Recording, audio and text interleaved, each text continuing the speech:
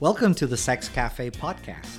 Today we're going to have an interesting conversation on intimate partner violence as it relates to sex and human sexuality. With me today, I have two dear and esteemed colleagues at UCF, and I will let them introduce themselves, their pronouns, and what is it that they do within the organization.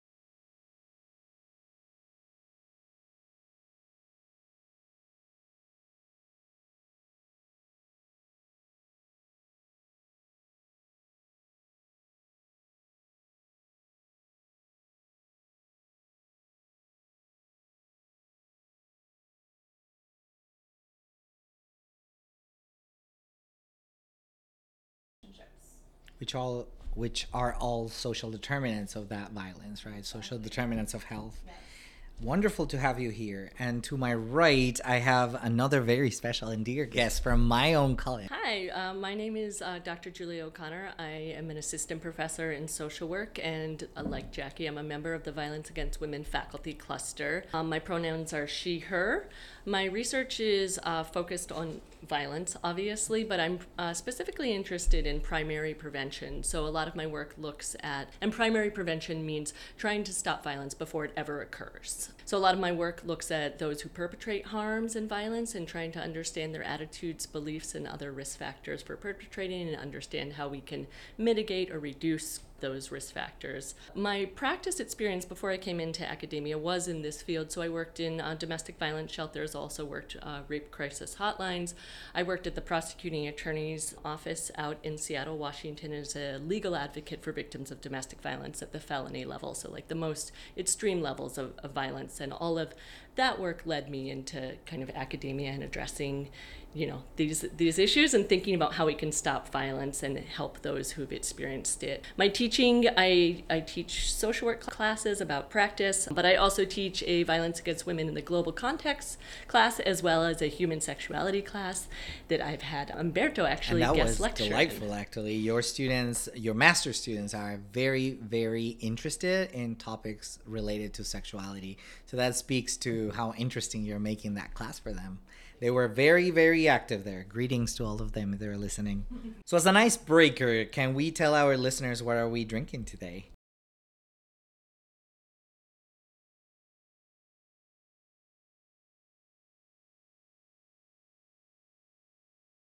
Green tea, but I don't remember, it had some fancy name. Jackie, do you remember? We're drinking the same thing.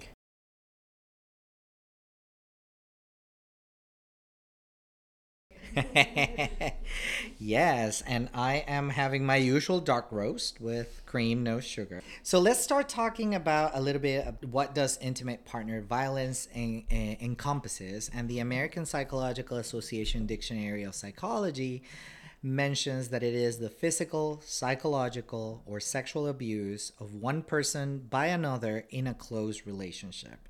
And even though it's kind of a short definition, there's so much to unpack there, right? It goes hand in hand with the approach that we take here in the podcast of thinking of health as a three-dimensional construct of physical, psychological, and mental. So I know, Jackie, you mentioned that you study some of those determinants of violence within those three realms. Can we start unpacking a little bit some of those?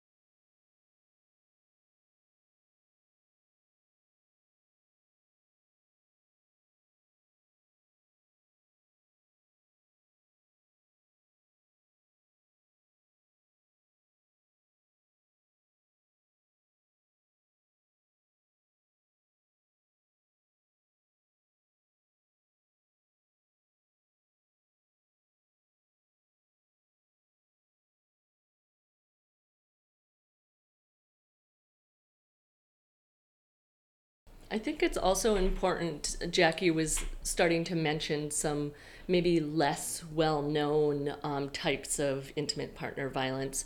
So, some other ones are sexual violence. So, the sexual violence can occur within an intimate relationship. Often we think of sexual violence as kind of stranger danger of rapists jumping out of a bush in a dark alleyway, right? But we know that a lot of sexual violence actually occurs in the context of relationships. So, for example, it is feasible and it happens that one could rape their spouse. Something that in the past actually we didn't think was possible, but now we know is. So it's important to think about sexual violence, especially I think given the context of this podcast, right? Absolutely. And then another form of intimate partner violence that is becoming increasingly common is technology facilitated or digital violence that occurs through where people might use cell phones or other devices to stalk and harass their partner in some way. Very, very common, especially kind of with younger generations where cell phones are almost part of the body, right? Mm-hmm. So you can very much use it to stalk and control and harass somebody else. So that kind of relates to a question that I had, and we had started to talk about it, which is recognizing those elements of intimate partner violence and helping our listeners to identify that it's not only physical violence, it's not only your typical beating, raising the hand, but there's also threats, there's also digital repercussions of getting involved into violent behaviors. So what kind of signs are red flags that our listeners can start looking into? Hey, is this a healthy relationship, or are there some concerns that perhaps even early concerns that they can recognize as red flags?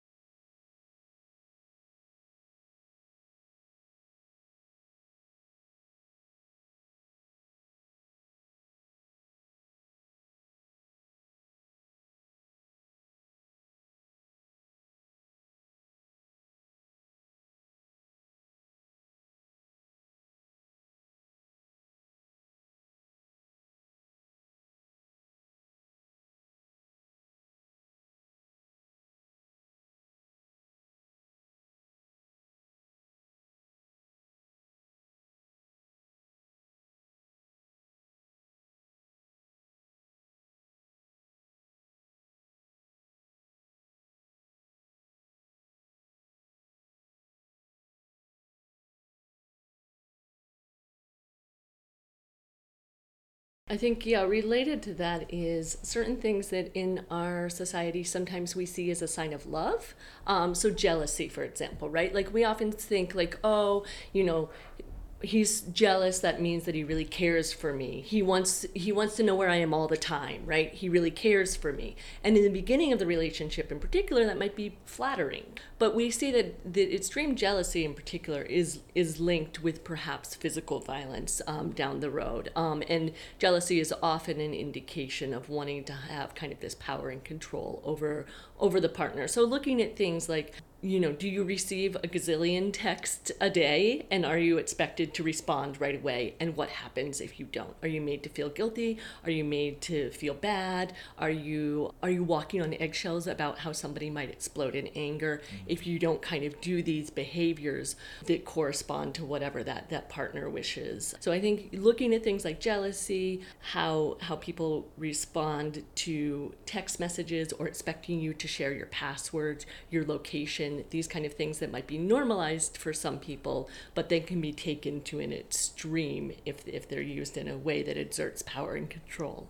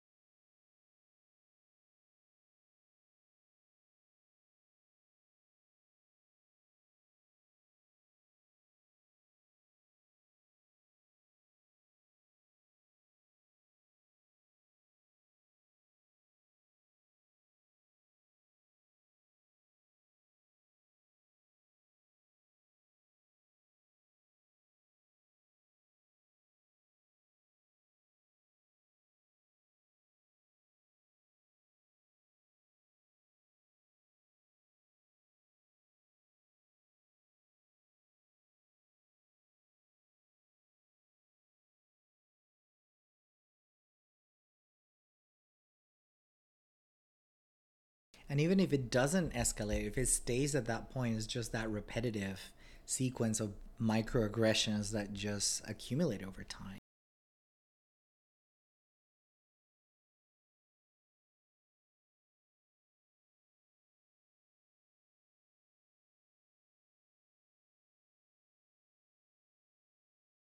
While the physical outcomes or the physical consequences of IPV may be a little more obvious to our listeners, why does IPV actually matter? What are those consequences that we can unpack?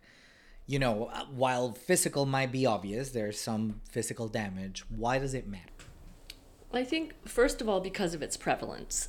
So, again, we might think that the intimate partner violence or domestic violence is kind of something that only happens between married couples and is fairly not common, even though we see it, in movies or whatever.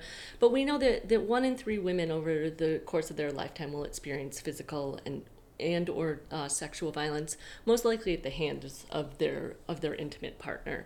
So 1 in 3, that's 30% of women, right? 33% of women. There are 3 women in this room right now. So just really, I think, first of all, just thinking about the magnitude of it and how common it is one of the first reasons why it matters. Because I sometimes think, if this was some sort of pandemic, although this metaphor might be outdated given COVID, but if this was, some sort of physical ailment that was on people's body, we would have the National Guard in the streets, right? If 33% of the population was infected with some sort of harmful virus or something. So I think that's the first thing. And then, of course, the people who are impacted, right, the survivors or victims, it has a large range of impacts on their life, right? From physical violence, as we've been talking about, injuries, unwanted pregnancies, STIs, to psychological impacts, mental health, increased rates of PTSD, post-traumatic stress disorder, depression, anxiety, substance use,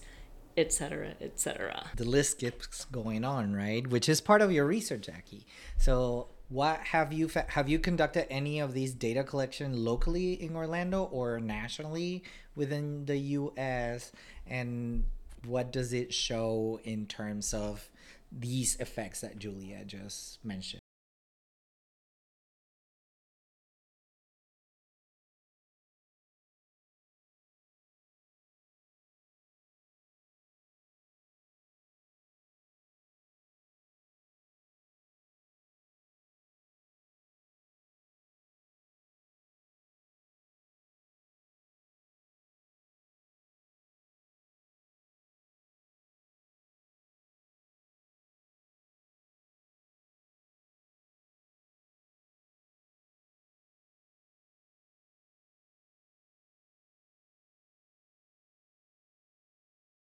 So as we see, then it's not only within the couple circle, the couple themselves, but affects the circle within that couple. And what I love about that definition of the APA Dictionary of Psychology, it says that the couple may be heterosexual or same sex, and they may be or have been dating, married, or living together, which speaks to what Julia was mentioning earlier, that we typically think of, a heterosexual couple that has been married for so long, and then something goes awry, right?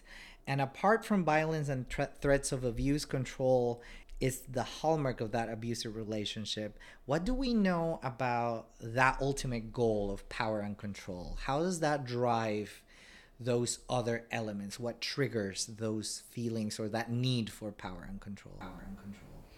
So how we typically think about it is that violence is actually enacted by the abusers or those who perpetrate as a way of maintaining power and control over the survivor or the victim. So that violence, physical violence, for example, is kind of just one mechanism of exerting power and control. It's not the ultimate goal. The ultimate goal is kind of to get somebody to go along with what you want. And so physical violence, for example, is often used as a way of kind of a reminder of what will happen, but it doesn't need to be exerted each and every time because there's always that threat, right? So that all of these different types of violence we see are a way of breaking somebody down and kind of lessening their resistance. A lot of abusers or perpetrators isolate the victims, so slowly over time, maybe give them a lot of grief if they're going to spend time with friends. And so then it becomes not worth it to spend time with friends because they know when they get home, there'll be a big fight. So slowly kind of, and some of it is much more drastic where there's actual, real repercussions that happen. But over time people become isolated, and that's another tool kind of to where the perpetrator or abuser is able to maintain that survivor or victim in this very small circle, which is often just the two of them and maybe some kids, and they're not able to seek resources and leave because that person has isolated them so much.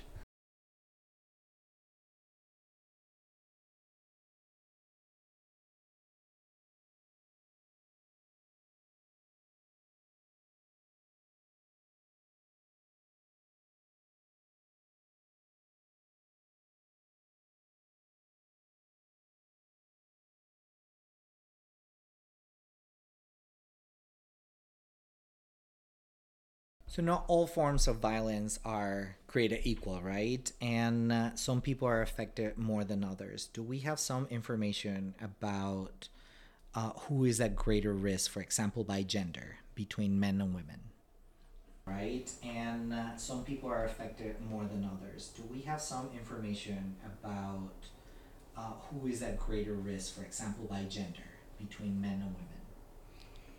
Yeah, generally women are at greater risk, and that is not saying that domestic violence or intimate partner violence doesn't happen to men as well. It does, but just that women are impacted at greater rates, and also often the impact on them is more serious. So the types of violence that they might experience might be more serious. Women are often more afraid of, particularly if they're in an abusive relationship with a man, of the impact of the violence on them than men might be of violence from women. But we also do see that there's increased risks in LGBTQ relationships, for example. So we might not think that would be the case, but we actually find higher rates among those populations. So that it's not as straightforward as just saying, just women are at risk, which is maybe an old school way of thinking about it. And we're definitely have not found that in the research and are kind of moving away from that women are at risk, but so are lots of other people.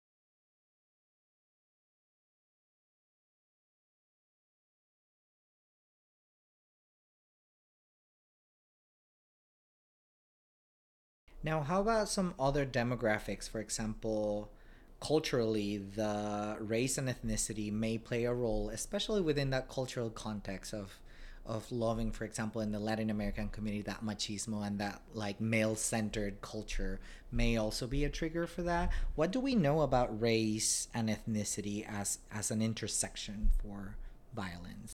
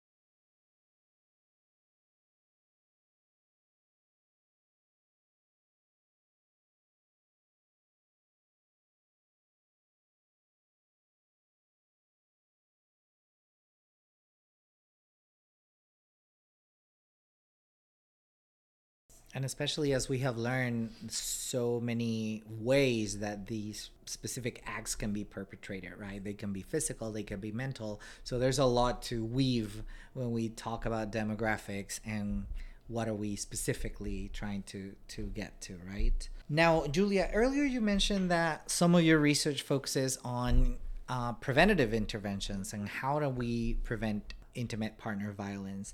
What are some factors that you plug into your interventions that actually have proven efficacious? Yeah, so Jackie actually mentioned before some of the attitudes that we see sometimes are linked with perpetration. So things like endorsing hostility towards women or traditional gender roles. So some of the interventions that have tried to focus particularly on kind of cis straight men as potential abusers in the future have looked at how do we reduce some of these attitudes, right? How do we think about gender roles in a more dynamic, expansive way than to the typical kind of gender role of like the woman is at home, doing the cooking and caring for the child, and the man is the breadwinner. All these stereotypes that we have. When those kind of values become more embedded, they can then kind of lead to this chain of thinking that can end up with perpetration. So trying to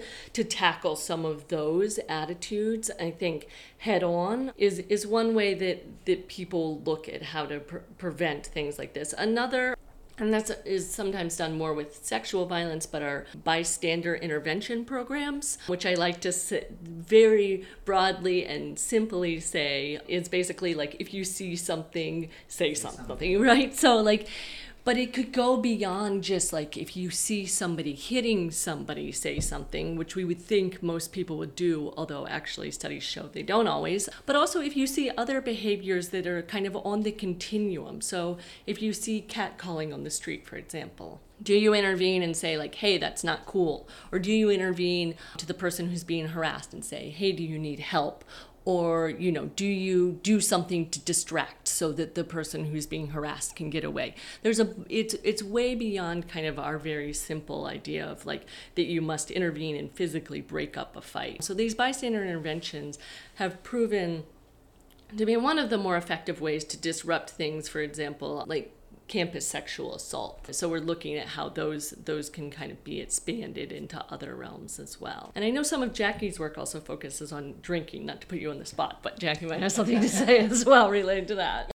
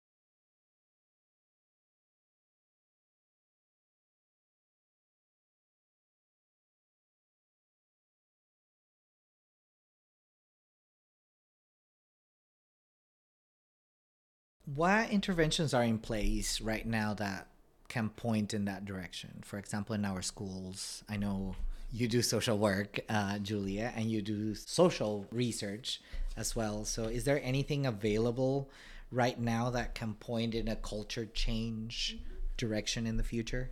I think that's a great question, and actually really goes back to what Jackie was just talking about healthy relationships. So there is within, very different from when like I was in elementary or high school, right? Like I got like some sex ed maybe that talked about condoms, and that was probably, and STIs.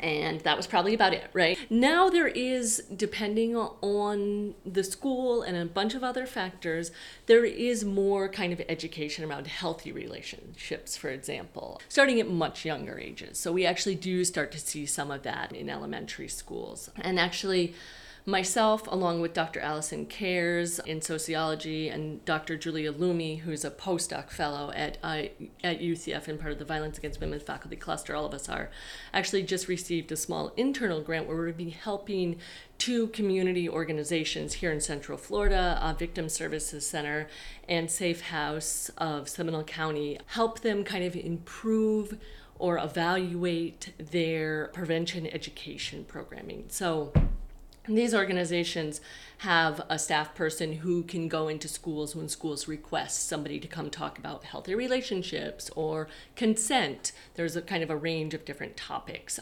And often there's not a lot of budget within service organizations, right, that are helping victims for this prevention work. But most agencies do try to do some of this prevention work because they recognize, again, that the only way that we can really stop this is if we change stop violence from ever occurring, is changing the behaviors that might lead up to violence, and that, like Jackie said, we really need to be doing that at a younger age.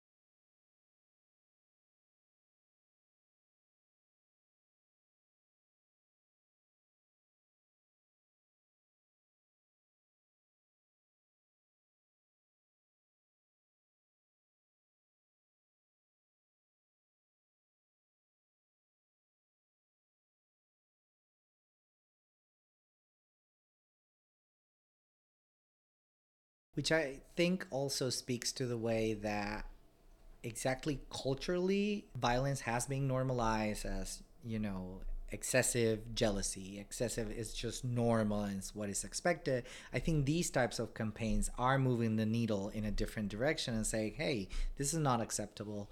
And some people even call these too extreme. It's like, oh, it's not physical violence. Well, there's many other forms, as we have learned today, right? So I see that you both are engaged with the community and conducting either research or supporting through evaluation. You can only change what you measure, right? So if there's any resources out there that our listeners can refer to if they want to either stay in contact with the organizations that you work with, or if they're interested in participating in research, how can they reach out and stay in touch? Maybe I'll talk about some community resources, and then Jackie can talk about specifically UCF and kind of our Violence Against Women cluster and other things as well. But so at the community level here in Central Florida, for people who are interested in maybe volunteering at a domestic violence shelter or connecting, working with survivors directly. We have several organizations that help serve survivors. So we have a Victim Services Center, which is in Orlando, is the Rape Crisis Center. They serve victims of sexual and domestic violence. We have the the Safe House of Seminole County, which is domestic violence shelter. Also at UCF, we have victim services for UCF students, faculty, staff. So those are some of the, and I knew I was forgetting one. And Harbor House is another domestic violence shelter as well. And all of those organizations, I believe, accept volunteers. So those are great community organizations to connect with. And when we say volunteers for our listeners, I love the 3T analogy that you can contribute with your time, your talent, or your treasure. So you can either volunteer some of your time, you can do help with your expertise, just like Julia is doing right now, doing evaluation for those, or you can contribute with your treasure. You can always do some donations, either in money or in kind as well. There's always resources that are needed for these shelters as well.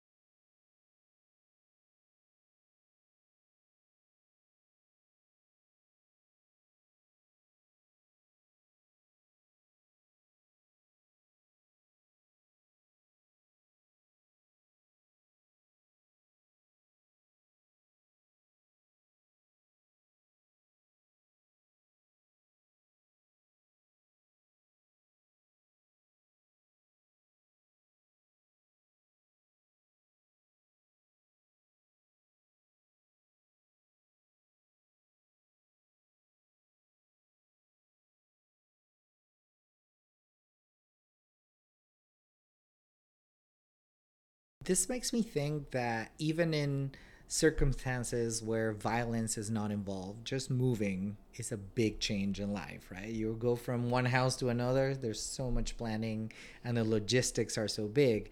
Now, think about doing that in an emergency scenario where it's a life or death, there's a big threat. Trying to do that overnight requires a lot of planning, requires a lot of emotional engagement, and those support systems definitely are needed to help survivors do that transition. Now, what about those survivors that decide to stay in a relationship? You mentioned that there's some support systems in place. How can we make sure that that's a safe scenario for them?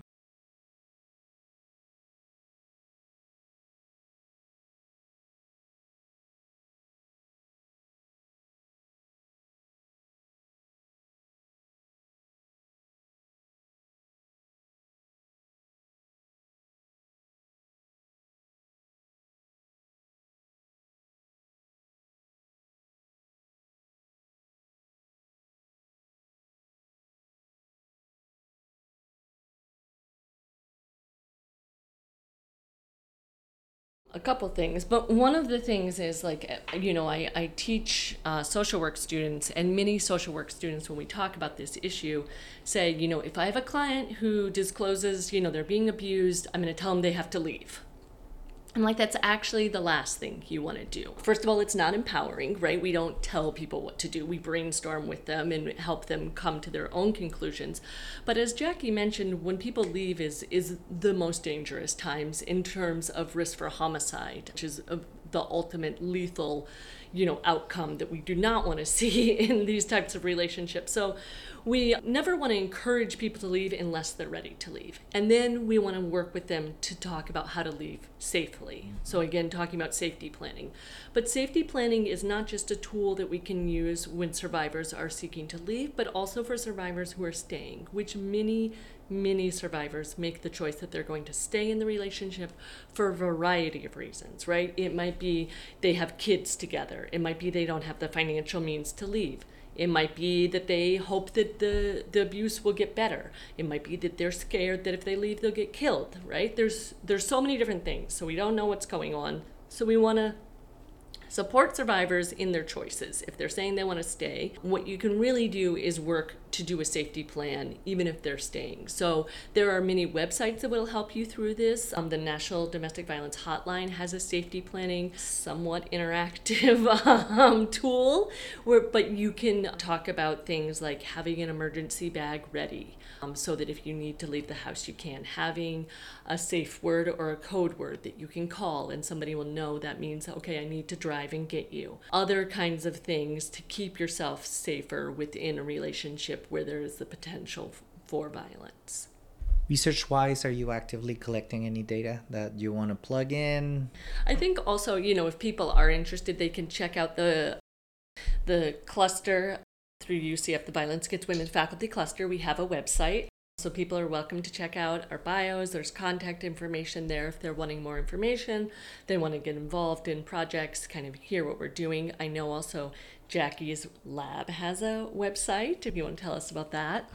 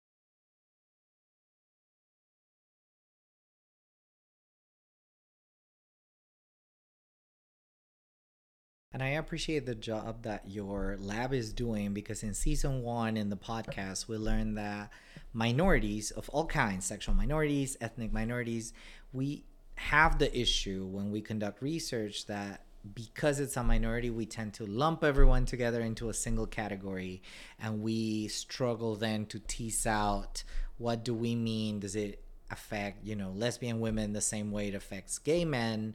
We don't know, because we ended up throwing everybody in the same under the same umbrella, right? So I appreciate the job that you're doing, targeting specific communities and understanding specifically what's going on.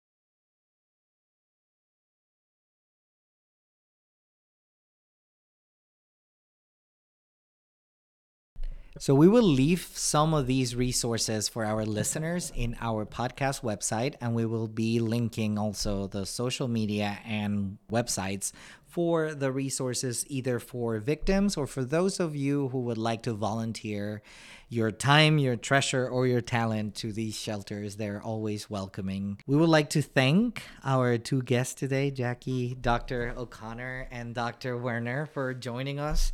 And we would like to thank our guests today for joining us, and we look forward to more episodes. Thank you so much for joining us today.